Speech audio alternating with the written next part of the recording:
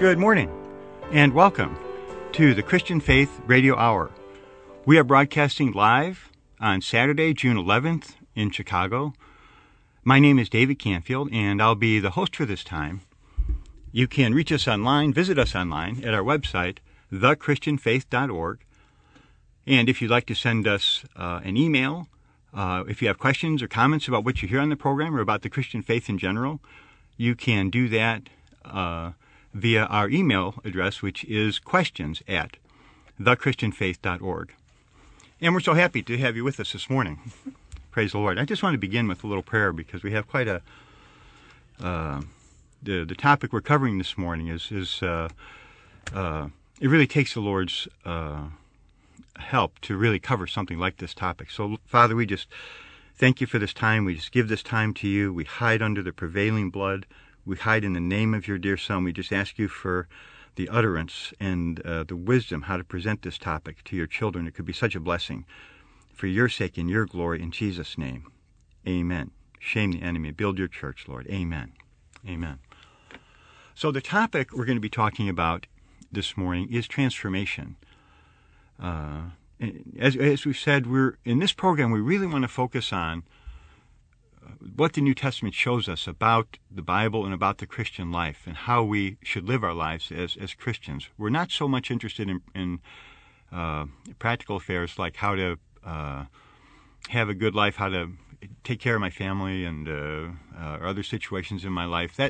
There's a lot of programs that are doing that type of thing. We want to focus on what does the Bible show us about the Christian life, how to follow Christ, what it means to be a follower of the Lord today. And so we want to talk about this matter of transformation, which is a very, very crucial topic in the New Testament, which not a lot of believers have a lot of familiarity with, or even much of a concept about what is transformation. And we started to talk about this last week, but because this is such a great topic in the New Testament, very profound topic, we want to take more time to develop that. And so as I was getting into this and preparing for this program, I was considering what's the best way to present this topic. And I think to begin with, we need to consider just, okay, what does transformation look like? What are some examples of transformation? I think that might help people to understand what transformation is before we try to get into really define that term itself. And in the New Testament, really the best example that you see of transformation is in the life of the Apostle Peter. And it's really something. The Lord just gives us such a good example all through the New Testament of this one brother who really experienced transformation. And of course, he didn't start out as Peter. He started out as Simon. In John chapter 1, his brother Andrew brings him to the Lord, and the Lord sees him. The first thing he says to him is, "You are Simon, son of John. You should be called Peter," which Cephas, which translated is Peter. And of course, that word Peter means a stone. And the Lord is saying at the very beginning, from the very first time he saw Peter, he's saying, "I'm going to change your name." What he's really saying is, I'm going to make you a different person from what you are today. That's what transformation does. It makes us a very different person from who we are in ourselves. We're still us. We don't disappear, but we've been transformed into something that we could never be on our own. And that's what you see in the life of the Apostle Peter.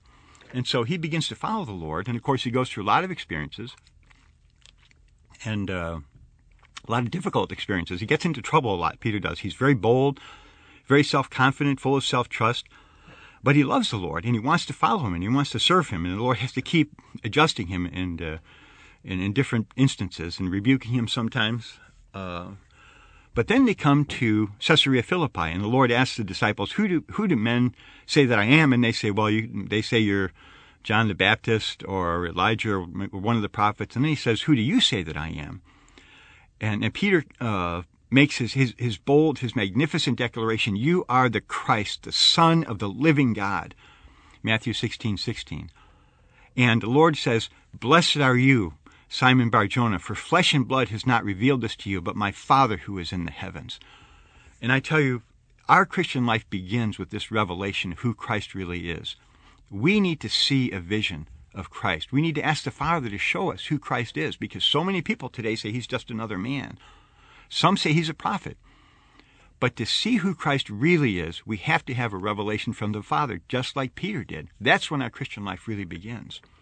So right after that, the Lord goes on and he says to Peter, I also say to you that you are Peter, and upon this rock I will build my church, and the gates of Hades will not prevail against it. So the Father had revealed something to Peter. He showed Peter that Jesus was the Christ, the Son of the living God. But the Lord added something to what the Father had revealed to Peter. He said, yes, that's right, I'm the Christ, the Son of the living God, but now he showed you who I am, now I'm going to show you who you are. You're not going to be Simon anymore. You're going to become Peter, a stone for God's building. That's what the word Peter means. It means a stone. You're going to be a stone for my building. It's interesting, when he sees Peter in John chapter 1, he says, you will be called Peter. But here he says, you are Peter. He's not just calling him Peter anymore. He couldn't say yet, you are Peter in John chapter 1 because he didn't have any experience yet of transformation. But here, because he had something of the revelation of Christ, Peter had begun to enter into this experience of transformation. So he says, you are Peter. You're a stone for my building. So that was the beginning, really, where Peter really began to touch something of this matter of transformation. And of course, he still gets into a lot of troubles in the Gospels. Transformation doesn't happen all at once. It's a lifelong process. And you see this is what you see in Peter's life. He goes through the Gospels, and of course, at the end of the Gospels, he has that experience where he denies the Lord 3 times. And of course, he's so ashamed of himself after that. And at that point, he realized he couldn't trust in himself. He couldn't depend on himself anymore. And to be honest, we all have to go through some kind of experience that helps us to realize in our own strength, we can never be what the Lord wants us to be, what he wants to make us. It's our strength, frankly, in following the Lord, like it was in Peter's case. It's very often the biggest frustration. It's not our weakness that frustrates the Lord. It's our strength. We think we can do this, think we can do that, our self-dependence. That has to be dealt with, broken. And then we depend on the Lord. And then that's when we really enter into a further experience of transformation of the Lord's work in our life. And so, of course, Peter gets restored by the Lord after that happens. He brings him back. And then you come to the book of Acts, and that's where you really begin to see a different Peter. He rises up, even in chapter 1, he's counseling the saints, leading the saints as far as how to go on with the Lord. He stands up and gives that word about how to replace Judas. Then in chapter 2, of course, you have that mighty outpouring of the Spirit and that great preaching of the gospel. And especially in the first chapters of Acts, you really see a powerful, prevailing Peter. But you realize there's just something different about this man than there was when the Lord first met him, because of the Lord's work of transformation that had taken place in this brother. And I think especially maybe when you come to the epistles, which he wrote very late in his life, 1st and 2nd Peter. When you read these epistles, you're touching Peter. You still see that boldness, the bold declarations, that following of Christ. So it's still Peter. But when you read these epistles, you realize I'm touching something of God in these epistles. It's not just Peter anymore. Now I'm really touching something divine. And that's what transformation really is. It's when we touch the divine nature, and that divine nature gets added into our being. That's what Peter, he says in 2 Peter 1:4, he says, we need to be partakers of the divine nature. And that's what transformation really is. And we'll flesh this out as we go on. But real transformation means the divine nature is being imparted into my being to make me something different from what I was before. And you just see that so much in Peter. Yes, he's still Peter. He's still a human being, but there's just something divine in him now that he didn't have before. And of course, at the end of the Bible, that's really the consummation of the Lord's transforming work in Peter. In Revelation 2 or 21:14, the Apostle John sees the holy city coming down out of heaven, and he says the wall of the city had 12 foundations, and on them the names of the 12 apostles of the Lamb. And of course, one of those 12 apostles of the Lamb is Peter. So his name is on the foundation stones of the New Jerusalem. And of course, this is symbolic. It indicates what the Lord had said to Peter the first time he saw him. He said, I'm going to make you a stone. Peter, you're going to be Peter. That's fulfilled ultimately in the book of Revelation in the New Jerusalem, with Peter's name is written on the foundation stones of that holy city. So that, like I say, is really the best example of transformation in the whole New Testament. But what's another thing that makes this so significant is Peter makes it clear this experience of transformation is not just for him. He points out to us all the believers need to go through this process of transformation, and that's what makes it so significant that Peter is really the primary example in the New Testament of transformation, because he tells us in his first epistle, this is 1 Peter chapter 2, verses 4 and 5, coming to him, that is, coming to Christ, a living stone, rejected by men, but with God chosen and precious, you yourselves also, as living stones, are being built up as a spiritual house into a holy priesthood to offer up spiritual sacrifices acceptable to God through Jesus Christ. So here Peter says, okay, I'm a stone. The Lord told me I'm a stone. Now I want to let you know you're a stone too. You need to be stones too for God's building. And how does that happen? In verse 4, it happens as we come to Christ. How did Peter become a stone for God's building? He came to Christ. In John chapter 1, all through the Gospels, you see the Lord dealing with him, and eventually in resurrection in Acts, serving the Lord. That's how we become stones for God's building too. It's by coming directly to Christ and allowing him to deal with who we are. That's the only way to be transformed into a stone for God's building. So just as Peter is the best example in the New Testament of transformation, he's saying you also need to have the same experience of transformation as you follow Christ to become a stone for God's building. So that's a wonderful example to try to just show, before we get into the specifics of the word, what transformation really looks like. So last night we had a family get together, which is just a wonderful time. Shout out to our host and hostess there. Thanks so much. It was a great time, and then I asked my brother if he could bring a piece of petrified wood that he has. And I was going to bring that with me this morning just to have it with me in the studio, but it's so heavy I just eventually didn't do that. But I waited. It's about 5 pounds. But petrified wood is another very good example of transformation. And I was just looking at how it happens. I can't say I'm that clear on the process yet, but you take a piece of wood, and if it ends up in the right circumstance, and from what I saw, it may be in a very, very moist soil with a lot of water.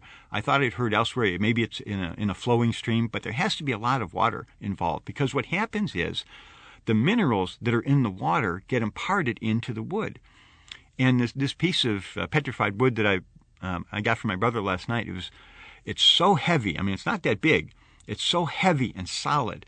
It really has been transformed by that process of the water flowing through it and imparting the minerals into it.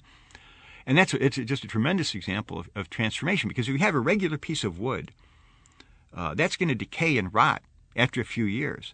But petrified wood is not going to have that problem. That's going to last basically forever, right? Because it's so solid now, because it's gone through that process of transformation. It's not just the wood anymore. Now it's had another element added into its being, the minerals. And of course, in the New Testament, the divine nature, throughout the Bible, the divine nature is likened to gold. So when we say that the divine nature is being imparted into our being, figuratively speaking, we can say the gold of the divine nature is being imparted into our being. And just like the wood becomes something so solid and so substantial when you have the minerals added to it, we become so solid and so substantial, spiritually speaking, as the divine nature is added into our being. So that's, again, another wonderful picture of transformation. And the last one to consider is, we talked about this last week, is the matter of the caterpillar, because this brings out another aspect of transformation. Suppose you could talk to a caterpillar, and you wanted to help this caterpillar to fly. So you could talk to that caterpillar all you want. You could give it books. You could send it to school to try to teach this caterpillar how to fly. But it wouldn't matter. Whatever you told that caterpillar to do, it could not fly. A caterpillar is not capable of flying. But if you just let the caterpillar go through a metabolic process, it eats so much, this milkweed Brother Joe was talking with us about last week, it just consumes constantly the milkweed. And then it goes into the cocoon, and it passes through the stage of the chrysalis. and then it comes out of that cocoon as a butterfly, and then it's very natural for the thing to fly. That's about all it can do. It just flies, and of course it's so beautiful. If it's a monarch butterfly or some other kind of butterfly, some of them just incredibly beautiful, of course. So, but that's because it's gone through this process of transformation. As Christians, very often we're frustrated in our Christian life because we're trying to live the Christian life that we see in the New Testament apart from the Lord's transforming work. And the Lord has to help us realize that that's not possible. You can't do that. That's why you need me. That's why you have to come to me, is so you can be transformed and begin to live the life that I want you to live on the earth for my glory. Then it's a real glory to Christ, because it's not us anymore by ourselves trying to do something to please God. That's man's religion. Man's religion always wants to try to improve us and make us a better, more moral person. The Christian faith is something completely outside of that realm. The Christian faith has to do with the divine life working in our being to make us a different person. That's transformation. We could never do that on our own. Religion could never do that. But the Son of God, who became a man, who's imparting his life and nature into our being, he can do that, and he has done that for countless numbers of his believers over the centuries. So that's the reality of transformation. Just as the caterpillar can't fly, but when it becomes a butterfly, it has no problem flying. When we go through the process of transformation, then we're able to live the Christian life that the Lord desired for us to live. So those are just some examples of what transformation is, and to try to help people give it a general idea of what we're talking about. Now, in the next segment, we're going to go on and we're going to see where transformation fits in our experience of salvation all the way until we're ready to meet the Lord.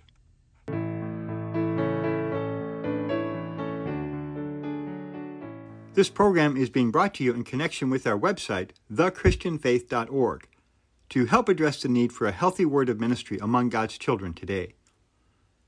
In the Old Testament, the Lord tells us through the prophet Hosea, "My people are destroyed for lack of knowledge."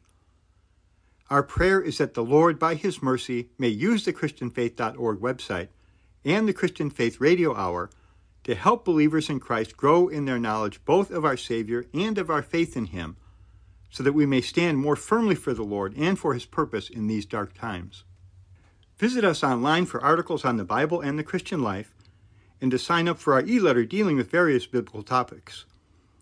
To listen to previous editions of this program, look for the Christian Faith Radio Hour podcast, which you can access via our website or directly on iTunes or Spotify. And if you have questions or comments about what you've heard on the Christian Faith Radio Hour or on our website, or about the Christian faith in general, send us a note at questions@thechristianfaith.org.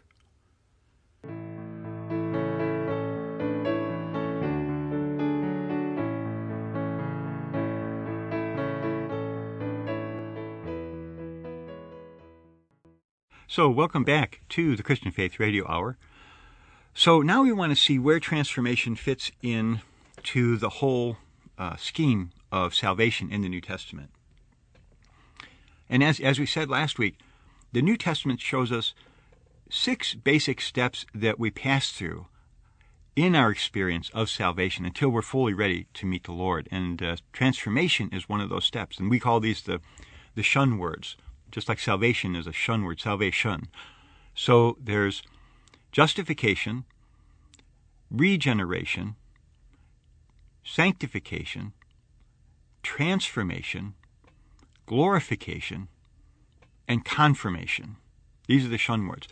Now, there's another word, too, we're not going to touch on this week. There's reconciliation, which is also quite important. But that's not so much a defined step in the New Testament. It's more of an experience that we have. And so we're not going to be covering that this morning. We definitely want to get into that because it's quite important for us to pass through the experience of reconciliation. But it's not quite as well defined as these other steps. So we want to focus on these 6 steps. Now, these steps, there's 6 of them. But it is interesting. When you add reconciliation, then there's 7 altogether. When, of course, if you know the Bible, 7 is the number of completion in God's administration in time.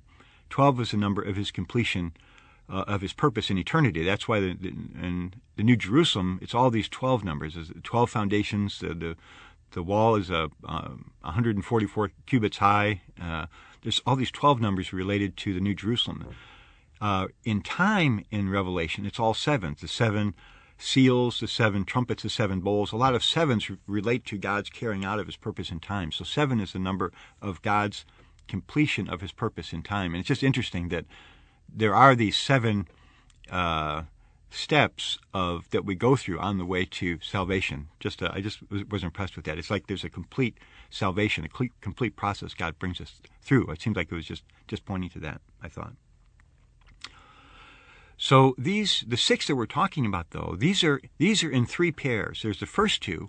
There's justification and regeneration at the beginning of our Christian life. And at the end of our Christian life, we have glorification and confirmation. And then in the middle, we have another pair, sanctification and transformation. So we just want to look at these 3 different pairs. And of course, these are each of these. You could spend a lot of time on each of these, but we'll just be looking at them very briefly. Like we say, just to give some context for where transformation fits in our experience of salvation. So our experience of salvation begins with justification. And people argue about this a lot. What is justification? How are we justified? It's a very important topic to consider. How can a person be considered righteous before God? That's what justification means. It means God considers me to be a righteous person. I'm not guilty of sin anymore. He considers me to be a righteous person. Well, in Romans 3, verse 24, the Apostle Paul says, we are justified freely by God's grace through the redemption which is in Christ Jesus. And we do need to have a very basic understanding of what's going on here. He says we're justified through the redemption. When Jesus Christ died on the cross for our sins, he paid the price for our sins to redeem us from our sins and from the penalty we had incurred by violating God's law. That payment is called redemption. That's the redemptive work of Christ. The question is, how does that payment get applied to my account of sin? Well, in verse 24, Paul says, we are justified through the redemption. And then in verse 28, he goes on and says, we account that a man is justified by faith apart from the works of the law.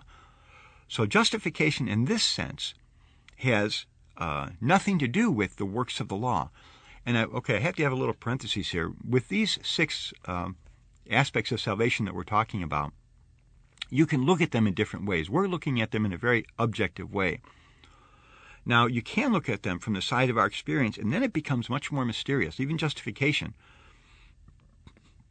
One reason why people get so confused about this matter is they don't realize justification has an objective aspect. That's what we're talking about here in Romans chapter 3, but it also has an aspect that relates to our experience. That's what James talks about in James chapter 2. And he says there, you see that Abraham was not justified by faith alone, but by works also. And his works and his faith work together for him to be fully justified. Well, that's talking about our experience of justification. So it doesn't contradict Romans, but it's a fuller picture of what justification is. And with a number of these different aspects of salvation, you can look at them in different ways. But what we're doing today is looking at them from the objective standpoint, because then we can see more clearly what each of these steps is in itself. And it's very important to have that basic understanding. So here in Romans chapter 3, because Paul's talking about the objective, once-for-all aspect of justification, he says, we account that a man is justified by faith apart from the works of the law. So when we exercise faith to believe in the redemptive work of Christ, that he died on the cross for my sins, God says, okay, I'm going to take that payment that he made, that redemptive payment, and I'm going to apply that to your account of sin, and I'm going to wipe it away. And from now on, you are considered one who is righteous, who is just before me. That's what it means to be justified. And a good way to remember that is that it's justified, never sinned. Because God, he's completely wiped that debt away. My payment, the payment's been made for my debt of sin. The very good example is if you owe someone a lot of money, maybe they're coming after you for that money, and they're going to take you to court, and you're going to really it used to be that they threw you into debtor's prison, right? Not sure how you're supposed to get out, but you had to make a payment. So he may be coming after you. But suppose somebody else, there's a wealthy person who says, wait, I've got the money here. I'm going to write a check. He gives it to the guy. Here, his debt is paid in full. Now that guy loses, whoever was coming after you for that debt has no more authority, no more position to harm you in relation to that debt, because your debt to him has been paid in full. And that's exactly what Christ did with our debt of sin. And if you haven't yet believed in Jesus as your Savior, if you haven't yet come to him and had that experience of having your sins forgiven, I urge you, we always want to take the opportunity, but since we don't know who's listening, we just urge you, open your heart to the Lord today. Confess to him, Jesus, I'm a sinner, and I just confess that. And I believe you died on the cross for my sins. I want that payment applied to my account so my sins can be wiped away and I can be considered just before God, just and righteous person. Forgive me, Jesus. Then you have the experience of justification. Praise the Lord. Okay, so that's the first step that we go through in salvation. The second step, and these are all pairs, they really go together. So the moment we're justified, God also regenerates us. That means he gives us his divine life. That's John chapter 1, 12 and 13. As many as believe, to them he gave the authority to become children of God. So we're justified first, because God won't give us his life. He won't put his life inside of us while we're sinners, while we're fallen, unclean sinners. It's a holy life. So he has to make us justified first, then he gives us his divine life. And that's what it means to be born again. That's regeneration, regenerated. We're born again with the divine life of God. And that both of these things happen simultaneously and instantaneously, and they're both once-for-all experiences. We are justified and regenerated the moment we believe in Christ. And like I say, some people are come to God because they're convicted of being sinners. But some people come to God because they just sense they're empty. I'm missing something. I know I don't see what the purpose of my life is. So, and that was more my case. I was looking for the real meaning of life, the purpose of life. Well, until the day comes when you open your heart to the Lord and say, Lord, I want you to be my Savior, and you receive this life into you, you really won't know what the real purpose of your life is. Because this is what God made us for. He made us so that we could become his children, eventually the many sons of God. That's what God wants us to be. And he makes us his children and his sons by giving us his divine life. And again, that happens the moment we open our heart to the Lord. Our sins are forgiven. Praise the Lord for that. And then also, he gives us his divine life. Praise the Lord. And we become a child of God, and I realize, now I know what my life is all about. So again, I would say, open your heart to the Lord and take him as your Savior. That's the beginning of the Christian life. So that's the first two steps in salvation. There's justification and regeneration. But that's the beginning. It's not the end. It's only the beginning of our Christian life. And it seems like so many Christians today, they only know about these two steps of the Christian life. They feel I'm forgiven and I'm born anew, so now I'm just waiting for the Lord, right, to go to heaven. So that's no. There's so much work the Lord still needs to do in our being. So we'll skip over the next two steps for now, for sanctification and transformation. But that's what's going on today, basically. But we'll come back to those. But the final two steps in salvation we see in Romans chapter 8, verses 29 and 30. It says, those whom God foreknew, he predestined to be conformed to the image of his Son, that he might be the firstborn among many brothers. And those whom he predestined, these he also called, and those whom he called, these he also justified, and those whom he justified, these he also glorified.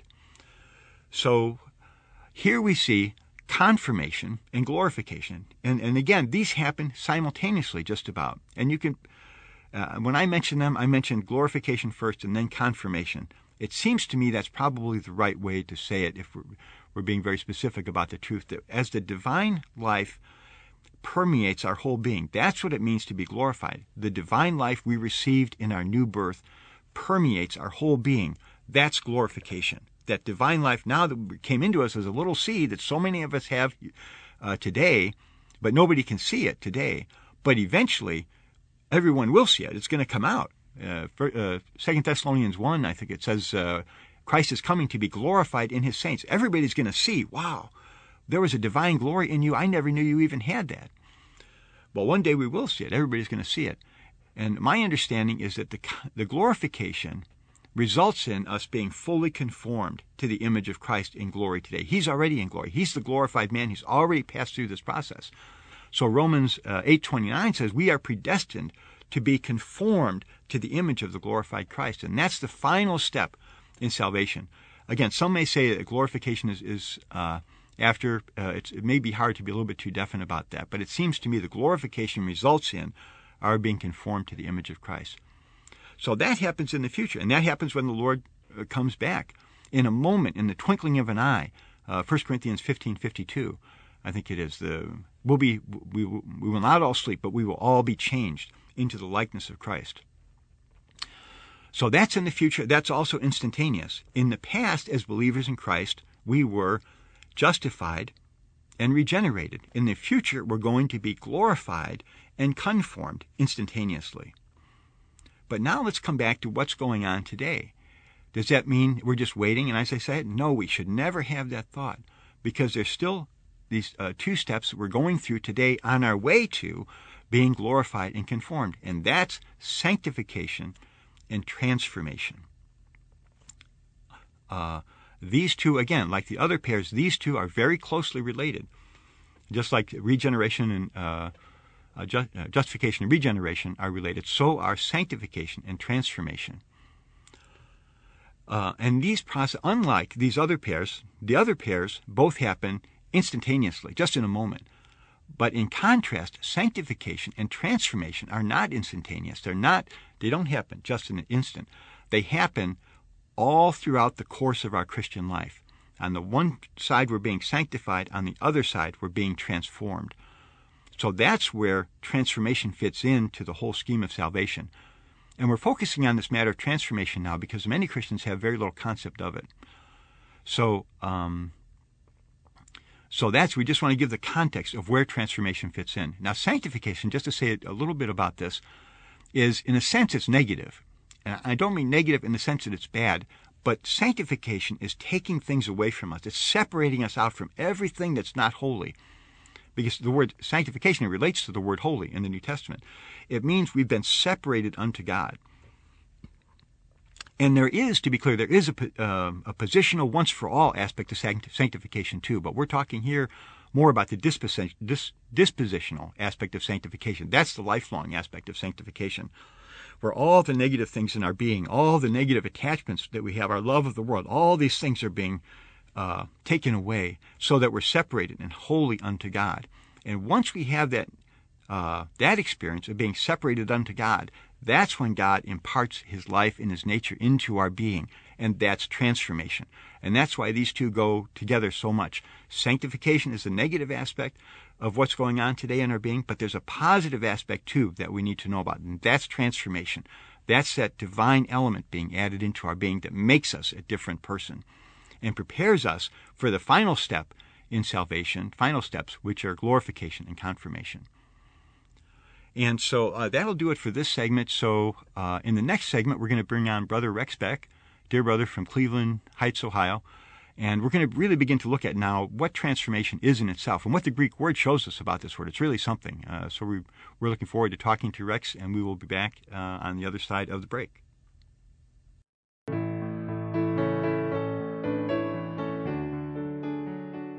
This program is being brought to you in connection with our website, thechristianfaith.org, to help address the need for a healthy word of ministry among God's children today.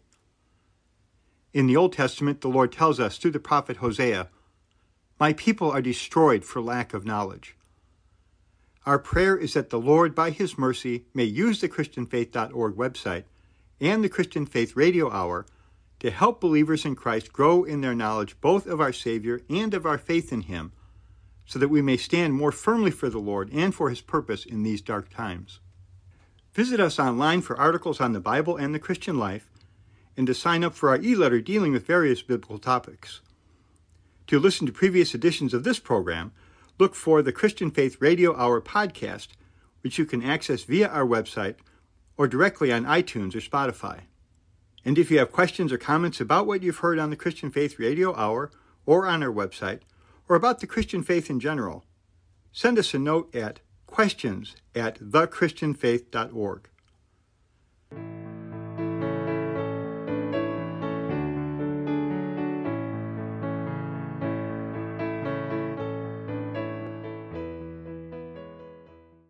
Hello, and welcome back to the Christian Faith Radio Hour.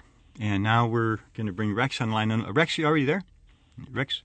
Yes. Hi, Dave. Oh, hey, Rex. Yeah, great. Okay.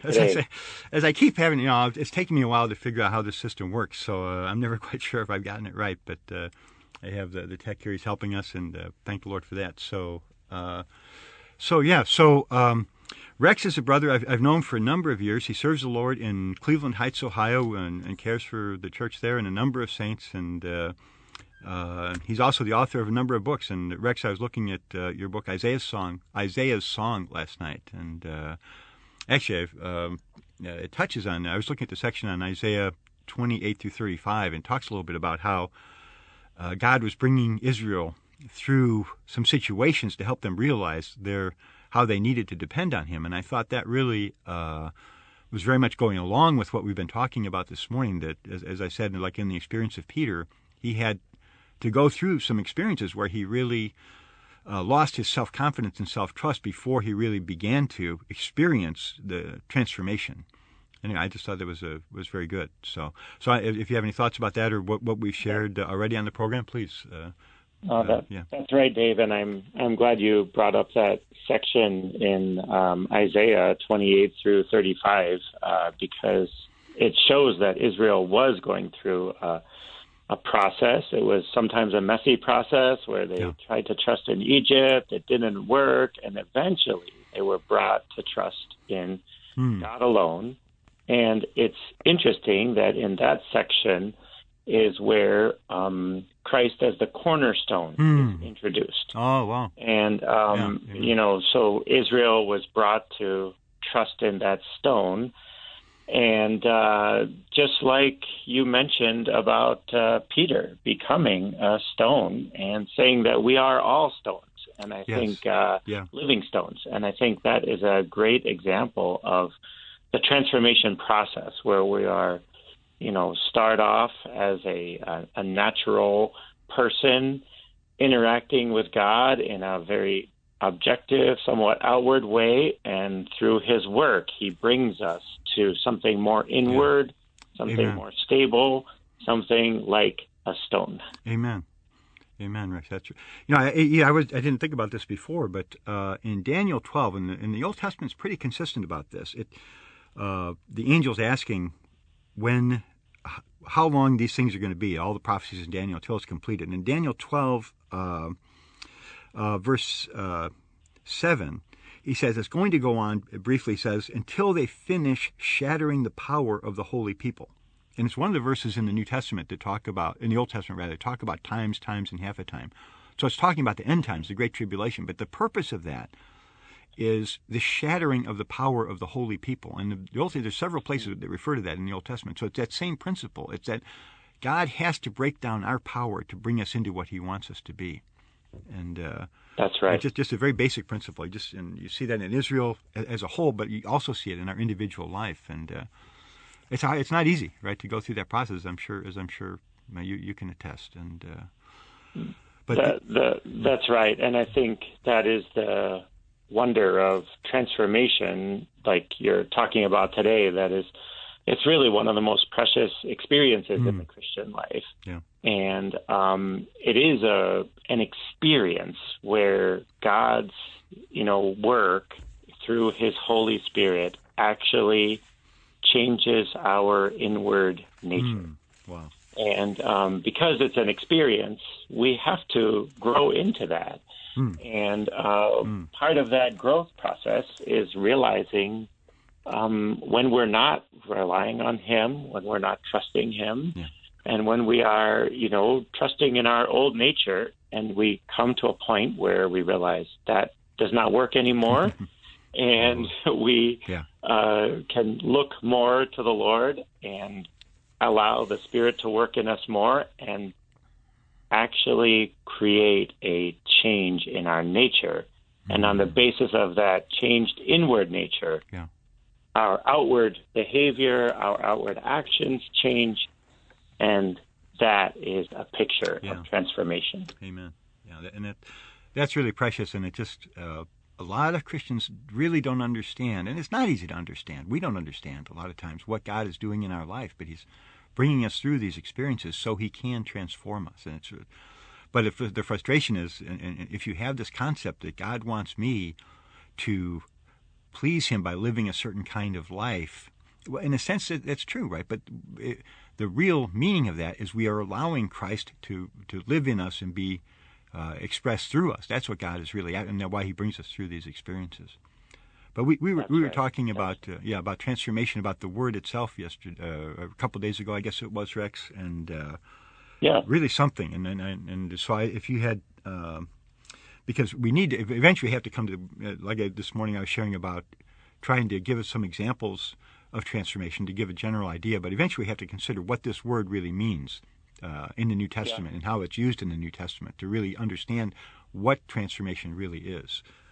So sure. And I appreciated your two examples of the petrified wood and caterpillar, which correspond very well to the Greek word that is used in the New Testament for transformation. The Greek word translated transformation is metamorpho, and it might sound very similar to our English word metamorphosis, right, which is where that English word is derived. Right. And it means a change in nature. And it's composed of two different words, meta, which indicates change, that's the prefix of the word, and morphe is the root of the second word, and that means a nature. So if you put this word together, it is literally a change in nature. And this is a very different concept in the Christian life for what it means to change. For instance, if you ask a Christian who has grown in Christ why they don't engage in certain activities that they used to enjoy or maybe used to regret, they might not say, it's because I got a new set of rules. That would be kind of like an old way of thinking. Right. But a metamorphosis or metamorpho way of understanding why I don't engage in those old activities is this. My nature has changed. God has changed my nature. I have metamorpho. I have been transformed. And those old activities that correspond to the world, those old things that correspond to the world, they're no longer according to my inward nature. And so why don't I engage in those old things, or why don't I engage in those things that I used to regret?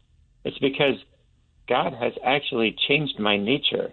I don't enjoy them anymore. They don't fit. Why? Because the nature, the inward reality of who I am has been changed. And then my behavior corresponds with that. That is a picture of this Greek word, metamorpho. So you could say we need to have, I like the way you put that, Rex, we need to have a metamorphic view of how the Lord changes us. In contrast, I'm not sure what you would call it, a willful kind of change. That's right. I don't want to give the impression that we don't exercise our will. We need to really exercise our will in the Christian life, but in the respect of trying to please God in ourselves, that becomes willful, something apart from God.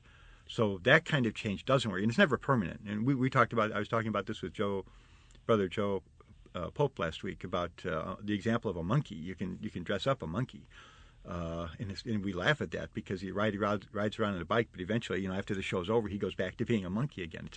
And that's trying to live the Christian life apart from that metamorphic change. It's just futile and very, very frustrating. So. Yeah, amen. Yeah, maybe one of the better comparisons that brings out that point, Dave, is another Greek word. It's metaschematizo. Okay. And that Right. is it's the same kind of form as metamorpho, and but instead of the root morphe, it is the root schema. And that other Greek word, metaschematizo, it's used to as translated as disguise. And so it means there can be a form that is seen on the outside, but it's not a true inward nature that is being expressed. Right. So, for instance, false apostles can disguise themselves as true, or even Satan can disguise himself as an angel of light. That's from 2 Corinthians 11:13 and 14. And that is a picture where what is going on in the outside is not representative of what is the true nature on the inside. And the interesting thing about this word, metamorphao, which is transform, or metamorphosis, where we get the metamorphosis, is that it's never used in the New Testament to denote anything of falseness, anything of deceit, or anything of disguise. So it is used to denote something that's through and through very true. It's a true change in nature that becomes expressed in the outward actions, activities, attitudes, and then God would say that is transformation. Yeah. One illustration is even the Lord Jesus on the Mount of Transfiguration. We say the Mount of Transfiguration. Actually, when this is described in Matthew and in Mark, those evangelists use the word metamorphao. They use the word which would be translated transform, where Jesus' face shone like the sun, his garments became brilliant white, and what happened there was a little unveiling of what his true nature was, which is a God in glory, his nature of God in glory. Yeah. Then that was brought out into full view, and Peter could see it. Amen. The other apostles that were with him could see it. Yeah. And that is, I think, a wonderful picture of transformation. So you see a Christian who has grown in life, and as they're growing, they just don't engage in that old activity anymore, and you wonder, what just happened? Well, it's kind of like what happened with Jesus on the Mount of Transfiguration. Yeah, really. You kind of see God's work in them in evidence, and it's noticeable, and it's seen. And you may say, wow, that Christian is not interested in going to the bar and getting drunk anymore. Or that Christian cannot lose their temper that easily. Oh, Lord. And you wonder, well, did they just get some more rules and figure out how to follow the rules? And as soon as no one's looking, they will go back to doing the same thing? If that's the case, that's not transformation. But if you realize there's something of God's work inside of them to change their nature, and because of that change of nature, there's an expression of that change, then we have what is called transformation, and that is the real work of God in this state. Amen. And that's a real joy to see when you see that in a believer, any believer. You see that maybe sometimes it seems like you see a more rapid change in the early stages of the Christian life, and then later on it just seems more slow and deliberate. That's often the case, I guess. Yeah, but I think we were talking about this last week on the program. I've been getting into this matter. One reason why I just think Christians don't have a proper concept of transformation is because of the way that word is handled in the different English versions. It's just, my feeling is just terrible. I mean, I just have to shake your head because, like you were saying in Matthew and Mark, the word there is metamorpho. And that word is only used 4 times in the New Testament, and it's only used in relation to Christ and the believers. And the other word you were talking about, which I can't, how Metaschematizo. Okay, I know I would, I don't even want to try it. So, but that word is only used in relation. Well, for the most part, it's used in relation to Satan and his workers, like you say in 2 Corinthians chapter 11, 13 through 15.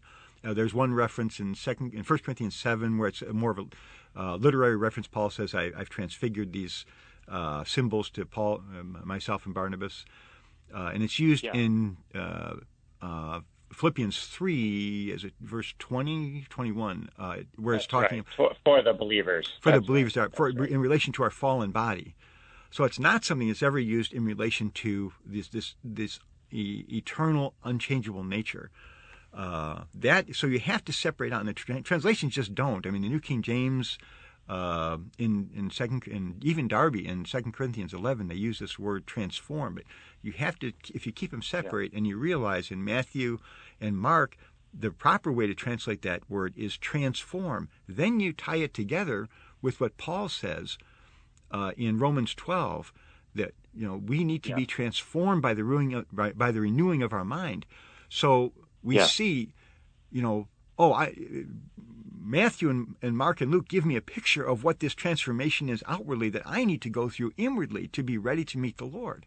That's right. And I like I said last week on the program, for a long time I didn't realize those were the same thing in Matthew and in the Gospels and in Romans and 2 Corinthians 3:18. It's using that same word, and it's very frustrating. And I know why they translated it that way. It was because it was a temporary change in the Lord's being, but it was still something real, and so it really should be translated there as transformed. But to me, that makes a big difference. When you see that, then you just tie it together, the experience the Lord had with the experience that we as believers are also supposed to have.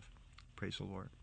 That's right. Yeah, I think it's very helpful to, at least, this is where it's very helpful to know the original language, because I think that brings out that feature of, like just the comparison of what happened on the Mount to the Lord, with the Lord, as being, a picture of what the believers go through.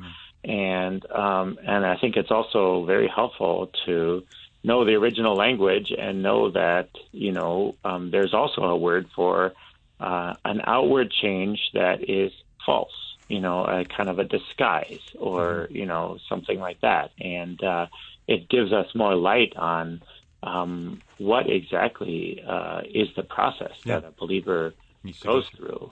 And, and you made up this, you made this observation that sometimes in the early phases of or stages of a believer's life, that transformation may be easier to see, because it's maybe some more dramatic, obvious things, dramatic things. And then, later, we may not have as many dramatic things in our lives to touch. But it doesn't stop. The transformation doesn't stop. It's a deeper work, right. That's right. And I think one of the, the main verses of transformation, as you mentioned, this word metamorpho is only mentioned 4 times. It's 2 in reference to Jesus on the Mount of Transfiguration, and then 1 in Romans about, we're being transformed by the renewing of the mind, and then the 4th one is in 2 Corinthians, where there's a wonderful picture, which I think is very, it illustrates so well how this transformation takes place. Right. Because that verse says, we with unveiled face, beholding the glory of the Lord, are being transformed into the same image. And then it concludes, this comes from the Lord who is the Spirit. So we see that, first of all, that process of transformation is passive in this verse. We don't try to change ourselves. In this view of transformation, rather, what is the believer's job here? I just want to have an unveiled face, and I'm beholding the glory of the Lord. Amen. And I think this may be easier to do as a young new believer because everything's so fresh.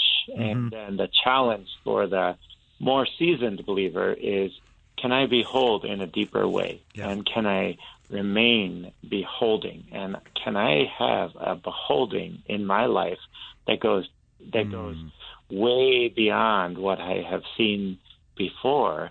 And the more that beholding happens, the more the work of the Spirit is upon me, and I'm transformed into His image. Amen. And I think that's the challenge for the seasoned believer, to remain on the transformation railway in a sense. Yeah. And that is accomplished through deeper and deeper beholding of the Lord. Amen.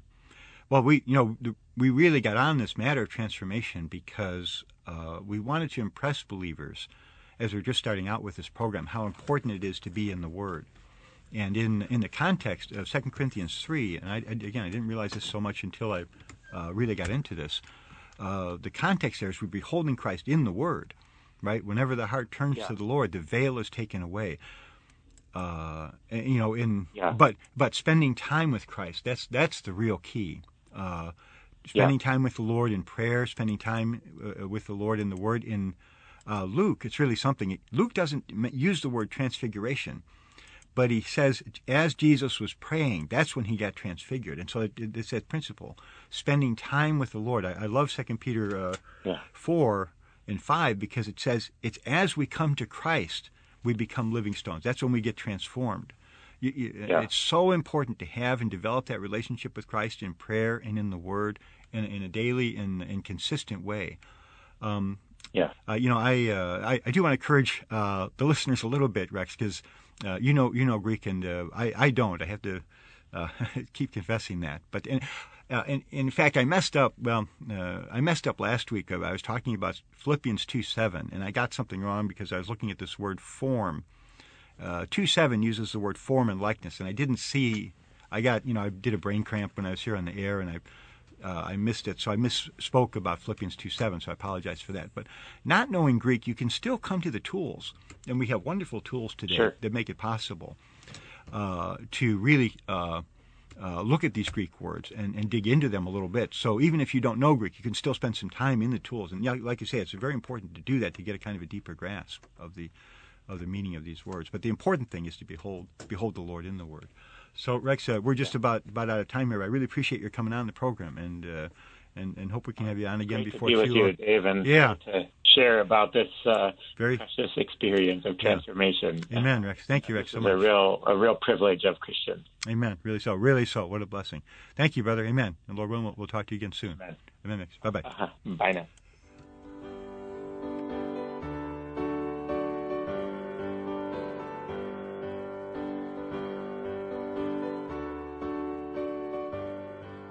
You've been listening to the Christian Faith Radio Hour, which is a production of our website, thechristianfaith.org. To send us questions or comments about this program, send us an email at questions@thechristianfaith.org. And to listen to previous editions of this program, look for the Christian Faith Radio Hour podcast, which you can access via our website or directly on iTunes or Spotify.